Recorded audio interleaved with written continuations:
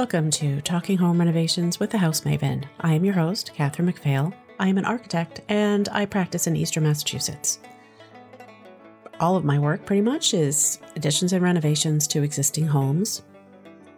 And I started this podcast as a way to help homeowners learn everything they could about home renovations before they got started on their own, thereby hopefully relieving some of the stress of not knowing what was going to happen. So I speak to all different types of people, a lot of other architects, contractors, vendors, experts, and homeowners about their own renovations. So take a listen to the back catalog if you haven't already. And if you have already listened to those, you know that I am a big fan of old houses. I love old houses, and as I've said before, that's why I became an architect. I'm also a big fan of walls, and I have found somebody who is also a big fan of walls and, of course, old houses. Dave Rademacher is my guest today, and he's a licensed builder. He has a degree in residential design. He is currently restoring a farmhouse from the 1800s in rural Michigan with his wife. He lives there with his wife and two children, and he has made his old homes his life's passion by working on them and consulting for homeowners and contractors who are looking to honor their old home's historic fabric. All of his renovation work is documented on Instagram at Rademacher Revival. So it's pretty incredible how much work goes into all the documentation that he does. So you should go check that out for sure. So Dave and I talk about renovating kitchens and bathrooms in old homes and how you know when a house needs too much work and maybe you should pass on buying it, and what problems are easier to fix than you may think, and how to honor your old house. So here's my conversation with Dave. Kitchens and bathrooms in old houses. This is a subject that I would love to talk about. Sure. Because there's so many wrong ways to do it, and I guess a few right ways to do it. I love old houses. That's like that's just my love. My reason for being is these old houses, and can't Correct. explain that. Yeah, agreed. So the Rademacher Revival Instagram account and the consulting and things like that is something I do on the side. I have a day job in building material sales, so it's kind of more of a passion project than anything else. But diving into old houses was my career up until what I'm doing right now. I did remodeling and restoration on old houses. This house we're currently working on, which is a late 1800s farmhouse, is my fourth old house. I don't think all the houses I've owned since I've owned houses have been over 100 years old. So it's just something I gravitate towards with the history of the houses, and entering into documenting things on Instagram and gaining a following there and kind of showing people how you do things, because I show everything that I'm doing with my own two hands. There's a lot of old house owners who are following along and saying, okay, well, I can glean something from my stories or my posts to try to help people out. And that's kind of then where my passion has gravitated towards, because I do have such a passion for old houses, and I want to enable people to work on their old houses. I don't want there to be a barrier. It's a scary thing to own an old house. People feel like there's a lot of maintenance, which there is, and it can be scary if you don't grow up in it but you desire to do it. And that's kind of where I developed a side gig consulting thing, because there's only so much I can show. You're basically limited to what I'm showing at the time. It doesn't necessarily speak to your specific situation. And sure, people can YouTube videos and there's plenty of information out there, but it's hard to pick through what's good information and what's not. And it's hard to find something that's going to apply to your specific situation in an old house. So a lot of the things I get contacted for revolve around kitchens and bathrooms in old houses, because those are the most frequently changed thing in an old house. You're rarely going to go into a house that's 100, 150 years old and find, an original bathroom, original kitchen, because those things change with the time so much. And speaking to bathrooms in particular, you're not going to go into a 150-year-old house and find an original bathroom, because the original bathroom would have been outside. Right, exactly. You might still have the original one outside. Right, exactly. Probably not, Yep. But so I guess that's the challenge. How do you integrate more modern facilities with the essence of an older house? Yeah, and that's that's what people struggle with the most. And I think it's more so people don't really know what options are available to them, or really have had anybody present an alternative to what's popular right now. And all that stuff kind of comes and goes with fashion. And, the barn doors are popular right now. The Moroccan mosaic tiles are popular right now. There's a lot of things that, are going to come and go. But I like to approach it from an aspect of what's going to age well with the house, and what honors the history of the house. Right. For example, we're in a late 1800s farmhouse. It had an outhouse when it was built. Okay, so then I'm thinking through, when a bathroom was introduced into this house, what would have it looked like? And there's some liberties that you can take there, but I also want it to age well with the house. I want it to look like it's kind of been there for a long time. And since my favorite aesthetic is Art Deco, that's kind of what we gravitate towards. It's kind of an Art Deco look. And when we're done, it'll more or less look like it was put in the 20s, which is, appropriate for the house, and it looks cool. So I'm not of the mindset that, you have to go completely historically correct and put it in an outhouse, because that's just not realistic. Well, you can't even, can you? I don't know if you'd be allowed just to put in an outhouse. That is a good question. No, I think you're right. As far as if you have, it has to have running water to be habitable, and that sort of thing. And then the other thing that I'm pretty heavy on in my own projects is the materials that you're putting into them, because you're looking for, most people are going to remodel with new products. And I'm pretty heavy on using salvage products, whether that's a toilet, a bathtub, a sink. I always do vintage light fixtures. And I don't think people understand the resources that are available out there to put those products back in. And I think the biggest barrier to that is there's not a lot of contractors out there that want to deal with that. By that, do you mean like retrofitting vintage fixtures to bring them up to code? Yep, it's harder to source the parts. It's more work to get them to fit. So it's more of a pain, from a builder's aspect, who wants to just, get everything new. It's going to fit when he puts in. There's not a lot of extra work that has to go into making these fixtures work. So then I've even consulted for some builders and designers and remodelers, as to be that liaison between the homeowner and the builder, saying, okay, I'm going to help you source these fixtures. I'm going to help you design a layout that makes sense for the period of the house. And we're going to incorporate these vintage fixtures into the house. And that's what's going to help it make it look like it's always been there. And the interesting thing is that you can get these vintage fixtures for a fraction of what something new is going to cost. Sure, is it a little more work to retrofit it, but you're going to still going to be on the winning end of the finance side of it. Because, for example, I just bought sconces for our bathroom that we're currently mid renovation on, and I paid, these are 1920s Art Deco sconces, and I had to source them from a few different places to find enough, but it ended up working out to maybe $25-$30 a fixture. And to find a sconce that you're going to put in your bathroom and do something quality, it's easily going to be $300. Yeah. So I don't think people really think about those options. It's nice, new, shiny. But I think paying attention to those details are what's going to make it look like it fits the home. So who does the retrofitting on those? You mean making the fixtures work?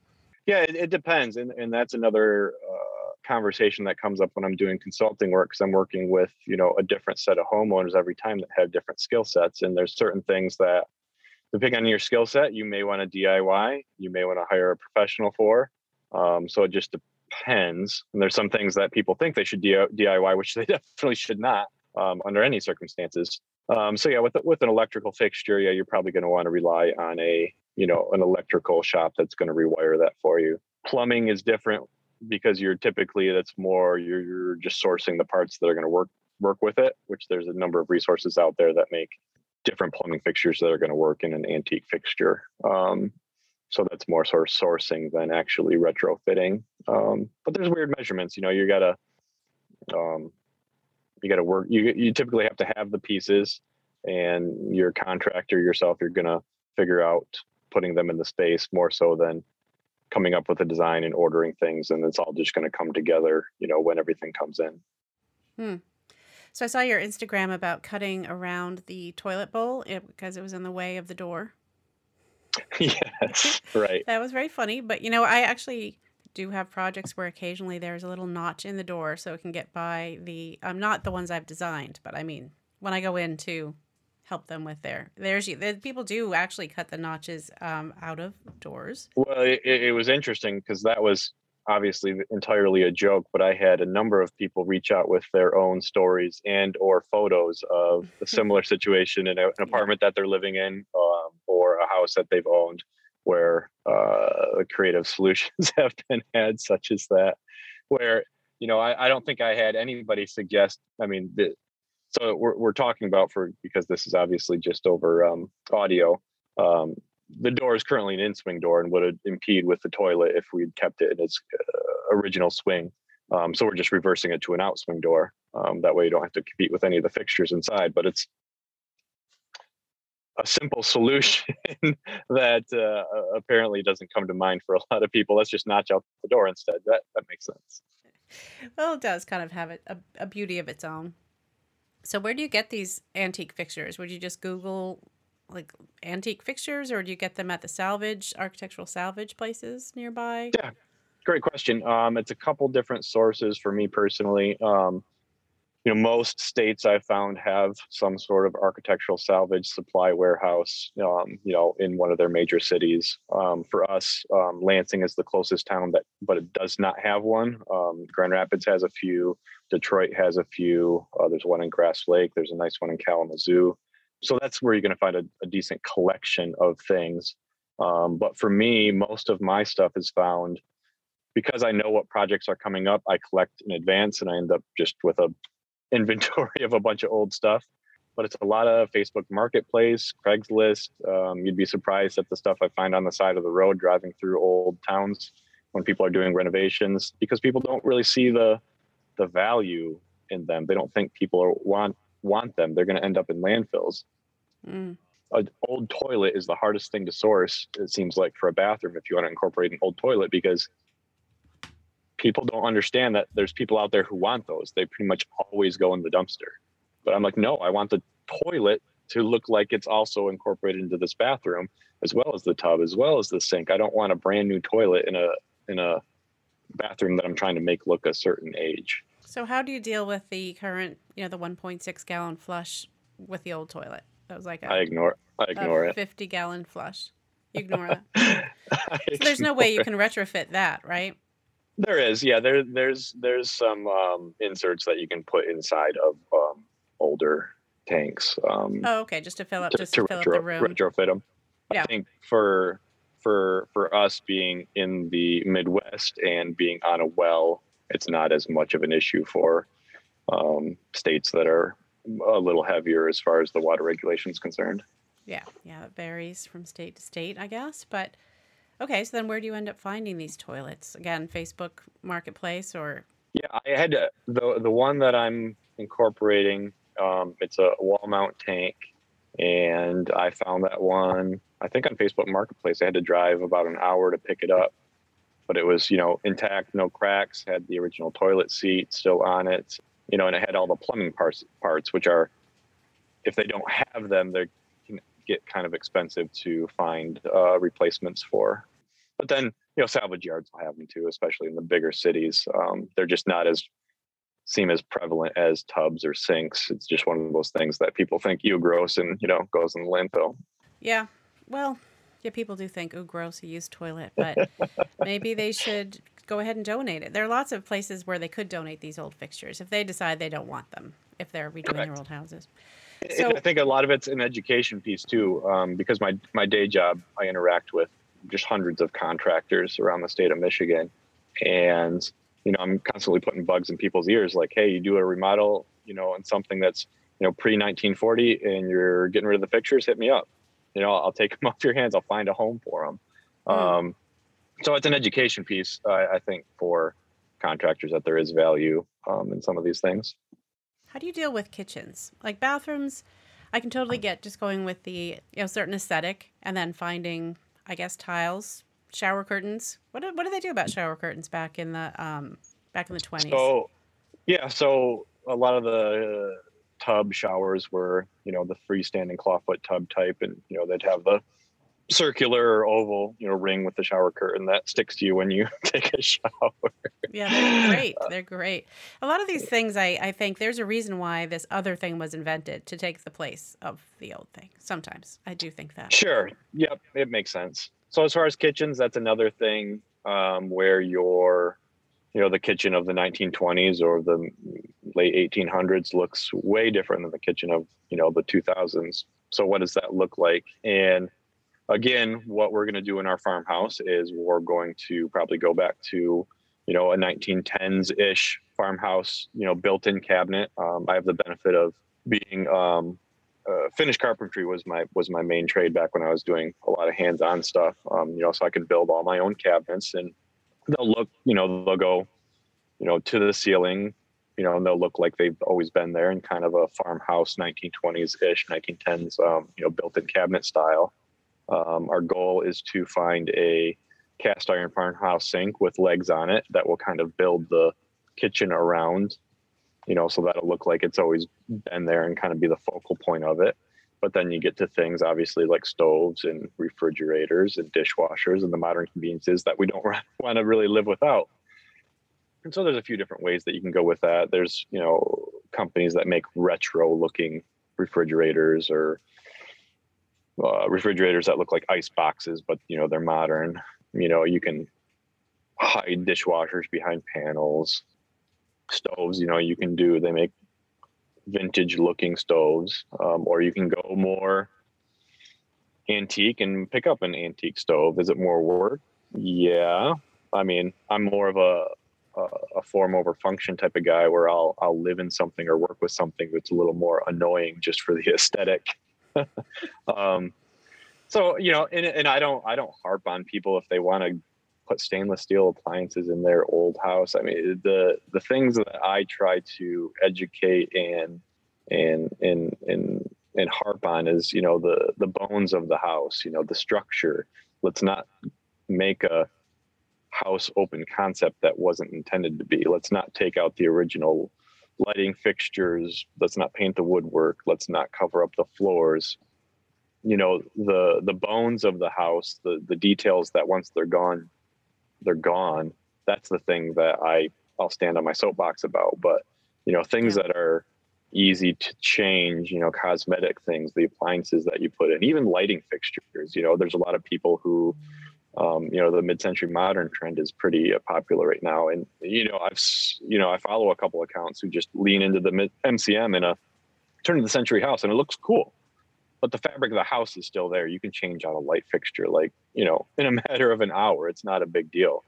So people can put their own flair on these old houses without destroying their historic fabric. Yeah, yeah. So what do you say to the people who want to open up their kitchen to the dining room in an old house? Because they all want to. No, yeah, I'll say no. You'll say no. Yeah, no. Well, that's the short version. No, don't do that.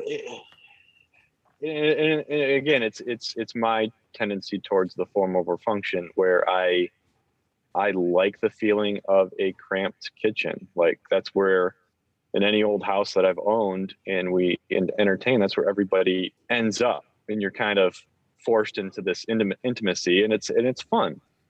And I enjoy the separate rooms and having a different vibe in each room. I don't know. It's just a different lifestyle. You're living in the house and conforming to the house's aesthetic rather than vice versa. Right. What do you think of?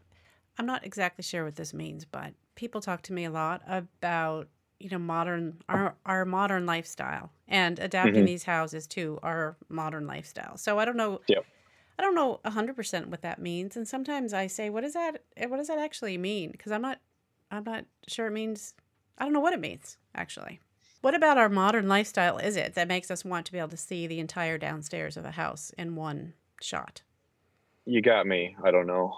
I don't know either.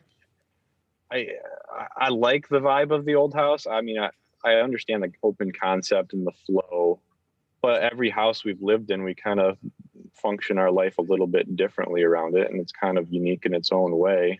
Again, it's the history of the house and being a part of it rather than the other way around.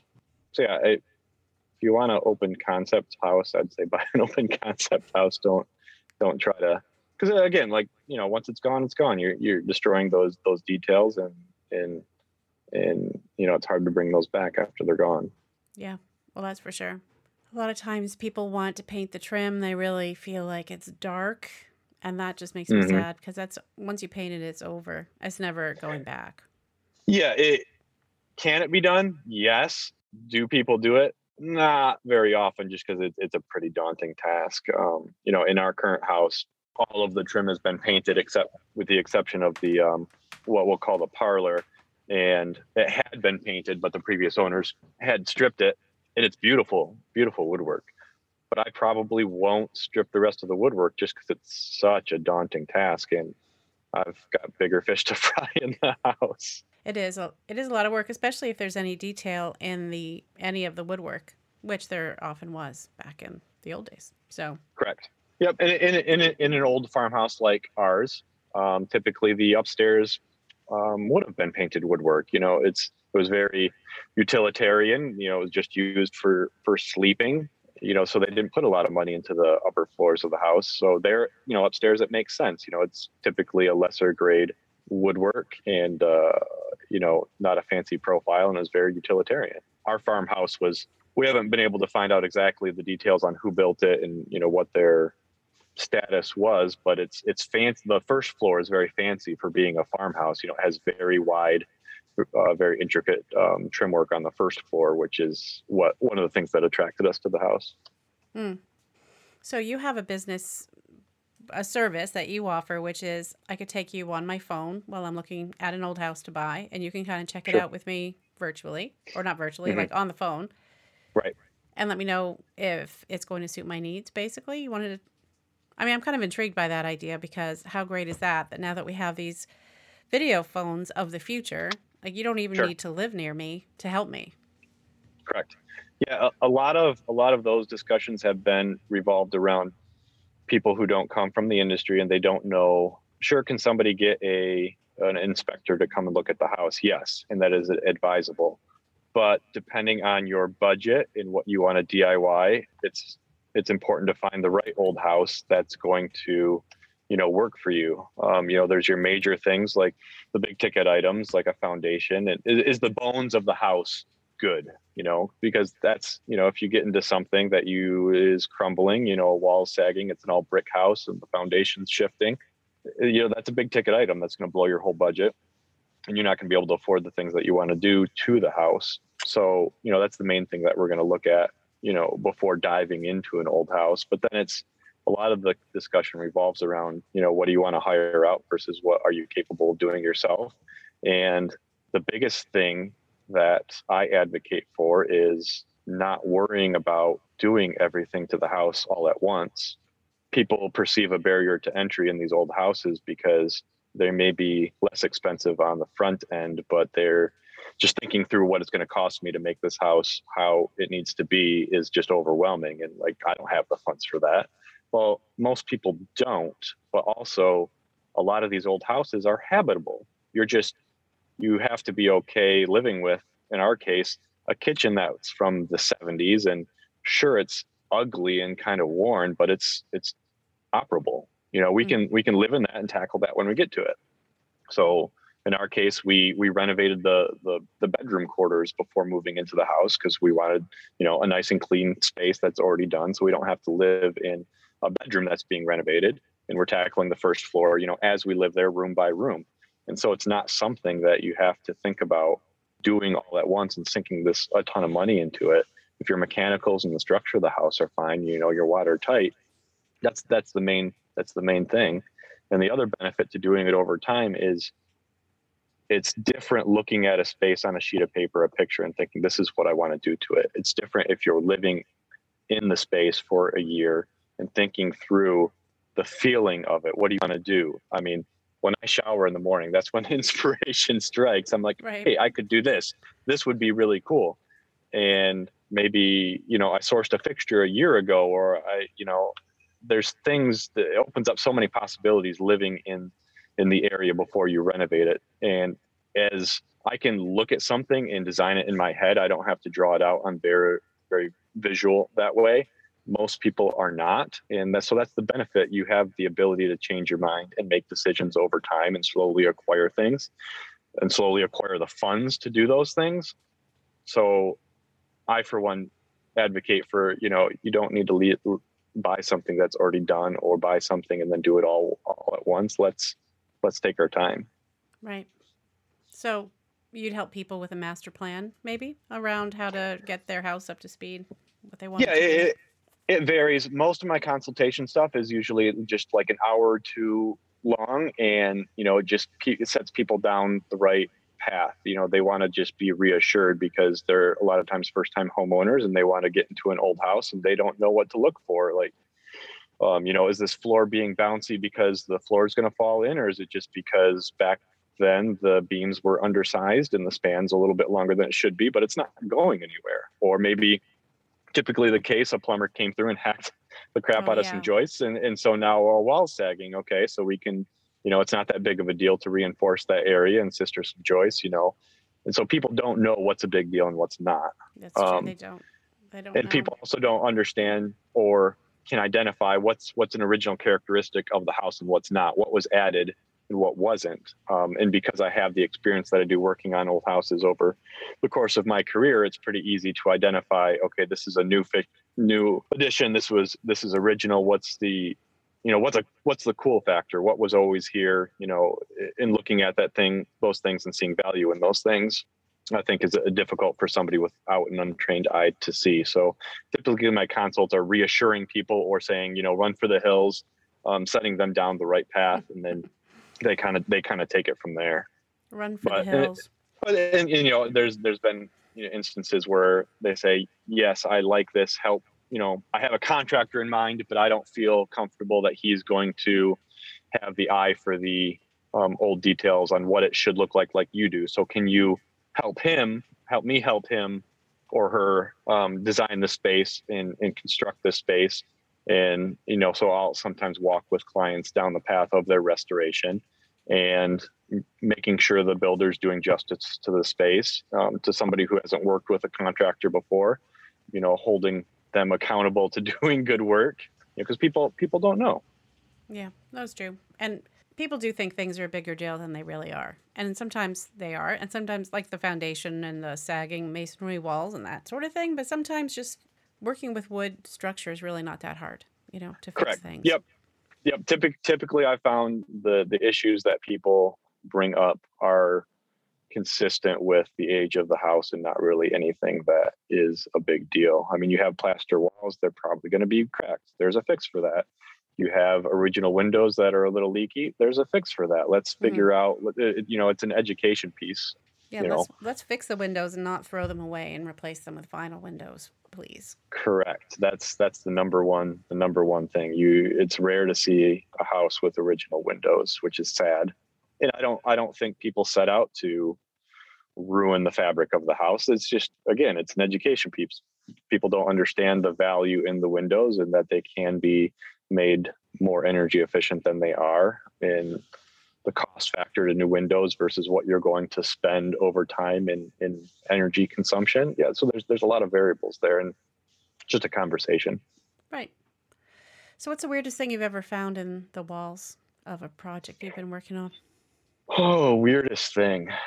I'm trying to get people to leave a message on my, on this tab on my website about it, but nobody ever calls. So I'm just going to ask from now on. Yeah, I don't think I've found anything it's always, unfortunately, dead things like squirrels and rats and birds. Oh dear. And raccoons. And in our case, our property was vacant for about 2 years before we purchased it. So there was a family of raccoons living upstairs, countless squirrels, and just mice galore. So it's nothing too crazy, more just gross. It's just walls filled full of mouse turds. Carcasses. Okay. So how can people see more about your work or get in touch with you? I know you're on Instagram and TikTok. Correct. Instagram and TikTok at Rademacher Revival. We have a website that is rademacherrevival.com. That's where, if people want to talk more about consulting, that is where you'd contact me for that information, a little bit more about us.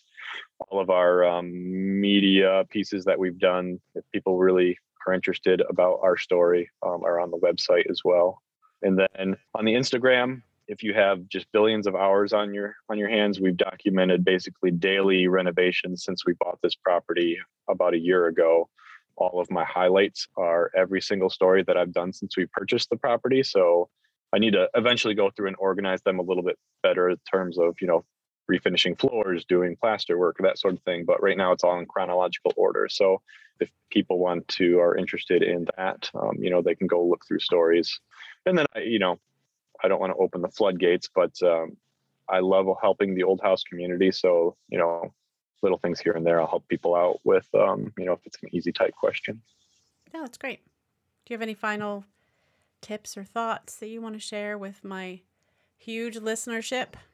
No,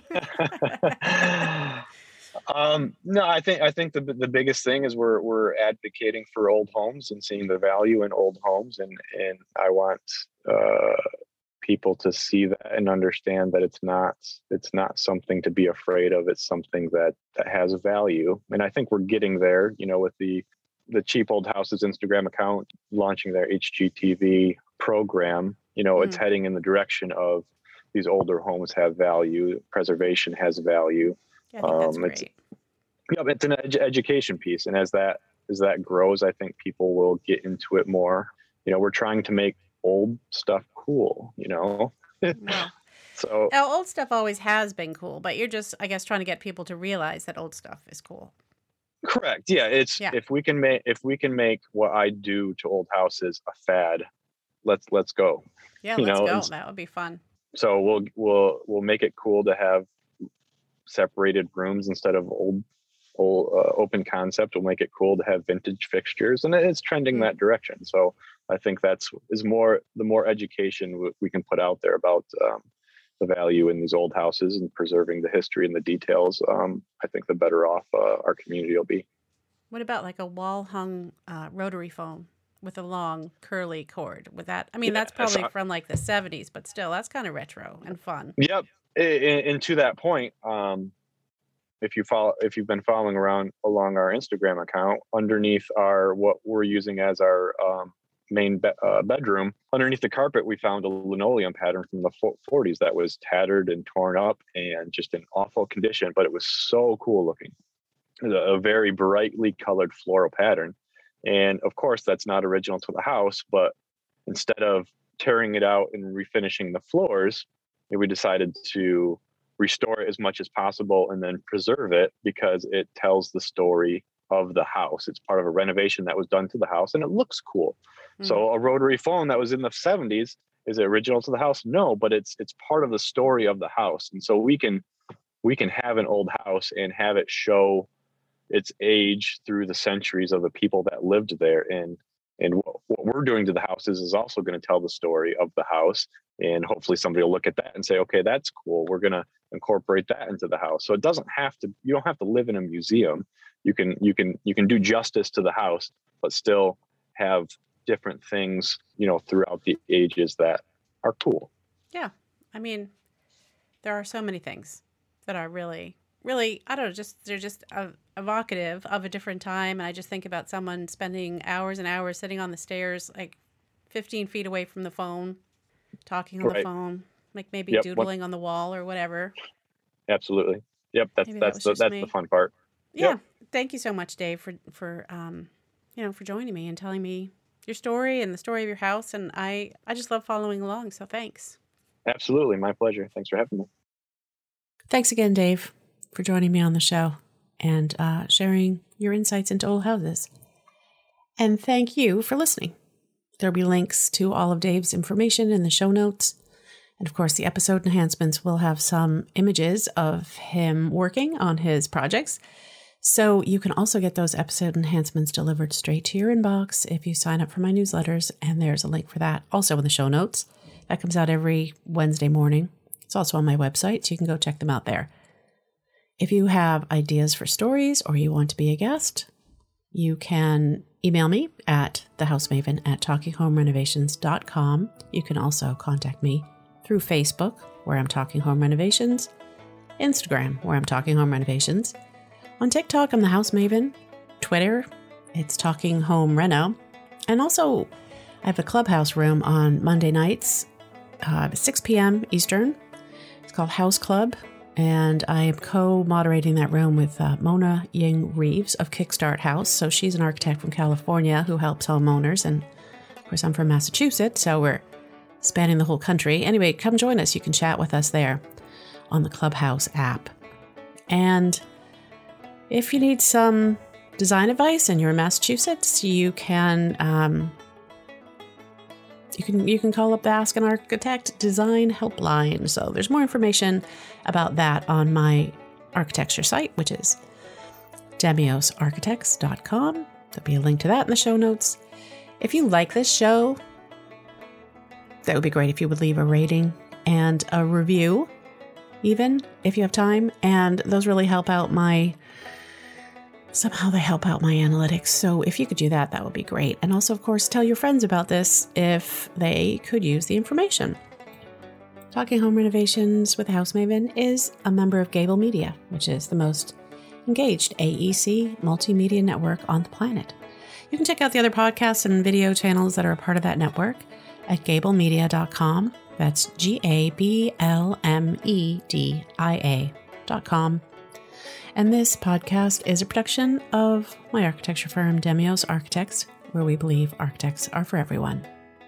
Until next time, take care.